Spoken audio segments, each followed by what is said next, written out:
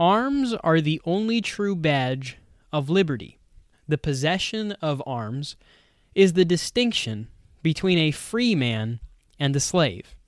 Folks, this is the Deep Dive Podcast. I'm your host, Victor Nieves, and as you can tell, today we're talking about the purpose and importance of the American Second Amendment.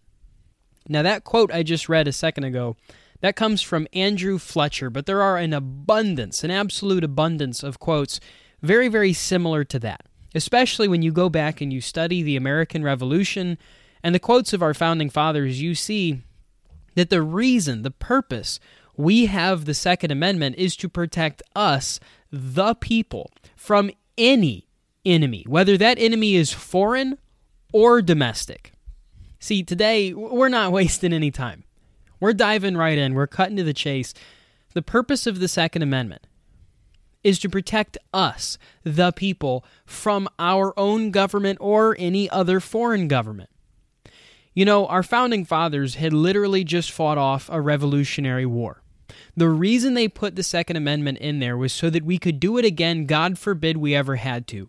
You know, the Declaration of Independence. The Declaration of Independence, for goodness sakes, it says that it is the right of the people to alter or abolish a government that becomes destructive to their rights, to their freedoms. The Second Amendment is there not for hunting or sports shooting or white-tailed deer or having a cool collection or anything like that. The reason we have the Second Amendment is so that it can form the final check and balance. That's what I call it all the time. If you listen to me on a lot of my stuff, you'll know that I commonly refer to the Second Amendment as the final check and balance that exists between a free people and their country. That's why I love that quote so much, the one I brought us in with, because it's so entirely true. If you don't have firearms, if you don't have a way to fight back, it's not just about guns, it's not about pew-pews, it's about having a way to fight back, some sort of a thing that can put you on an even playing field with your government. If you don't have a way to fight back, then you are not free. You're only as free as your government is temporarily allowing you to be. There are Western countries out there that claim to be free, Canada, Australia, the United Kingdom, so on and so forth, yet they're not free. We saw for 2 years during the COVID-19 hullabaloo, we saw just how not free those countries really were. We saw the lockdowns and the edicts and the mandates and this, that, and the other thing. Heck, we saw some of that here. But here it wasn't quite as bad as it was there. Because here we have a final check and balance that exists between us and our government. You know, remember back to the old Schoolhouse Rock song where it talks about the different powers and the different checks and balances and those kind of things that exist between different branches of government, even different levels of government between the state and the Fed. The final one, though, the very last straw, is the armed population because they can stand up and push back against a government that's overreaching, against a government that's getting too big, too strong, too forceful. I always love to give this explanation. I love to give this example, especially to people who may be on the left and they don't really understand, they don't really grasp the idea of why that's so important. I always say, imagine that Donald Trump, because, you know, they believe that Donald Trump was an evil dictator. Many of them said he was the reincarnation of Adolf Hitler. So imagine with me that Donald Trump on his, last month in office would have said, okay, frankly, it's been huge, but Congress, go home. The Supreme Court, go home. The military, you have to make them all go home. This is a dictatorship now. Frankly, okay, huge. If Donald Trump would have done that, and assuming that the military went along, which, yes, that is a big assumption, but go with me here. Assuming the military went along, and the government had essentially decided to throw away the Constitution. It doesn't have to be Trump. It could be anybody, but the left, they don't like Trump, so I use Trump. He would never do this, but they think he would. Imagine that he did that. What would happen? What would be the consequence of that? What would the American people be able to do if they were unarmed? If the American people were unarmed, then frankly, they would just have to sit there and do nothing. They might be able to protest in the streets, but that doesn't always work well, especially when you're protesting a legitimate dictator. Just ask the folks at Tiananmen Square. When they tried to protest against the communist Chinese, they were ran over with tanks. But in the United States, if that was to happen, if a dictator was to come forward, and stick their neck out and say that they were going to rip up the Constitution or disband the Supreme Court or something like that, you know what would happen? An awful lot more than protests. That's what would happen. Because the Second Amendment is the final check and balance. If the government became destructive to that end, then it would be the right of the people to take their arms and abolish said government. A bunch of those redneck, gun-toting, God-fearing hillbillies that you people on the left hate so very much, we would go on a real quick trip to Washington, D.C., and they would sort that out real fast. See, that's the reason we have the Second Amendment. And because of that, people like myself are so thoroughly worried, we're so concerned when we see the government start to try and take our guns, because we know that the government is capable of unbelievable levels of evil. Even the United States government. Look up the massacre at Wounded Knee if you don't believe me. The United States government has done a lot of really bad stuff. Operation Mockingbird, Operation Northwoods. Look into some of these. Waco, Texas, Ruby Ridge. Do a little research on what the United States government has done, and that's just the examples that we know of. There's an abundance of examples that we probably will never know of, that will only be conspiracy until the documents are released. But what we do know for sure is that any government, our own government included, is capable of nearly unbelievable levels of evil. In fact, you can look up the term called democide. It's defined as the government killing of unarmed civilians, its own population. Democide has taken the lives of tens, if not hundreds, of millions of people just in the last couple hundred years. It doesn't take that big of a time leap. You don't have to go back in time very far, only about 80 to 90 years. Go to the 1930s, the 1940s. Let me ask you what governments were doing to their own people during that period of time. Governments that were democratically elected by the people, that would turn on their own citizens that fast, that quickly, that fiercely, to do that level of evil to their own citizens. Now listen, I hope and pray that we're past that, but I know human nature never changes. It never changes. It never does. It never has. It never will. We don't evolve like that. We're not gonna see humans achieve some perfect state of nirvana where we're just above violence and evil and corruption. There will always be corrupt people who are willing to do and seek to do horrible, unthinkable things to anyone else that they possibly can. The reason we have the Second Amendment is to protect us from those governments. You know, you go back in time and you study the late 1930s in Germany. Adolf Hitler took the guns. He took the guns from the Jews, the same group of people that he would later force into death camps and attempt to exterminate. You look all throughout human history. Chavez took the guns. Mao took the guns. Stalin took the guns. Pol Pot took the guns. All of these different horrible, evil dictators, all throughout history, even in recent modern history, they took the guns first, before they went and did anything else. Before they went and subjugated people and loaded them up onto boxcars, they always started by taking the guns. And to those like Joe Biden, who have said, if you want to take on the American government, you need F-15 fighter jets and tanks, because we have F-15 fighter jets and tanks and nuclear bombs. Well, for one, I sort of agree and I sort of disagree. I would love the American people to have F-15 fighter jets and tanks, assuming they have the ability to get them. I would imagine they'd be fairly expensive, but yeah, you know, if you go back in time and you look at the letters of marque and reprisal, the Founding Fathers were more than okay with private citizens owning battleships, naval battleships, that was not government affiliated, their own private battleships. The Founders were okay with that, because the Founders weren't trying to subjugate people, they were trying to free them. But you know what else I would say?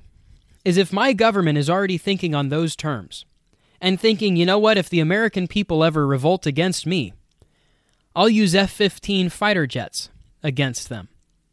If that's the case, then case in point. My government is already thinking about using F-15s against me. Of course, I need my rifle. I need far more than my rifle. I need my own F-15 fighter jet. I need some sort of an anti-aircraft missile or something. If my government is really willing to go to those ends to kill me, then you've made my case for me. My government is already thinking along those lines. They're already thinking on those terms. That they're willing to use the military might, the F-15s, the tanks, the jets and bombers. They're willing to use those against us, the American people. They're already thinking on those terms. See how quickly government is willing to go to that length? You know, the other thing on top of that, if you think it's a futile effort, if you think the American people devoid of F-15 fighter jets and tanks would stand no chance against the American government, then frankly, you're incorrect. You're wrong. We could dive into the number of retired military veterans who would not stand for that. We could dive into the number of active duty military folks that wouldn't go along with that. But there would be some that would. So let's just assume, let's be generous, let's just assume that the military sides with the government, as unlikely as that may be. I would say the Vietnamese fared fairly well. The Afghans, they fared fairly well against an infinitely superior foe. And you know what they both had? The home field advantage. It's nearly impossible, literally nearly impossible, for a government to fend off a true revolution of its own people in their own backyard. It's nearly impossible. Guerrilla warfare has been proven to be incredibly effective against the United States government. Now imagine guerrilla warfare in your own backyard. Listen, I would never advocate for this. I don't want this to happen. I don't. But I know that for a people to remain free, they always have to have that check and balance. There always has to be something, a line that the government cannot cross. And if the government does cross that line, a consequence for it. See, the Constitution without guns to back it up is nothing more than words on a piece of paper. Why would any government ever honor the Constitution? I mean that sincerely. If you're a government dictator or something like that, and you're bound by the limitations placed on you within the Constitution, but if you cross those limitations, if you cross that line, literally nothing happens to you, then that line doesn't actually exist. It's like the parent that's in a Walmart that's telling their kid, I'm going to count to 3, and if you don't put that down, 1, 2, 3, and then they do nothing. Well, the toddler's going to sit there and be like, yeah, punk, obviously there's no consequence for this, so I'm going to do it again. The same thing would apply to the government. If they know that there is no consequence, that they're not going to get a spanking for refusing to do what the people tell them to do, why should they care? Why would they be bound by a constitution? Why would they be bothered to worry about something like that? Of course, the answer is they would never care. They would never be bound to worry about something like that. They've shown this time and time and time again. All of these countries where they don't have the Second Amendment, their rights aren't really rights.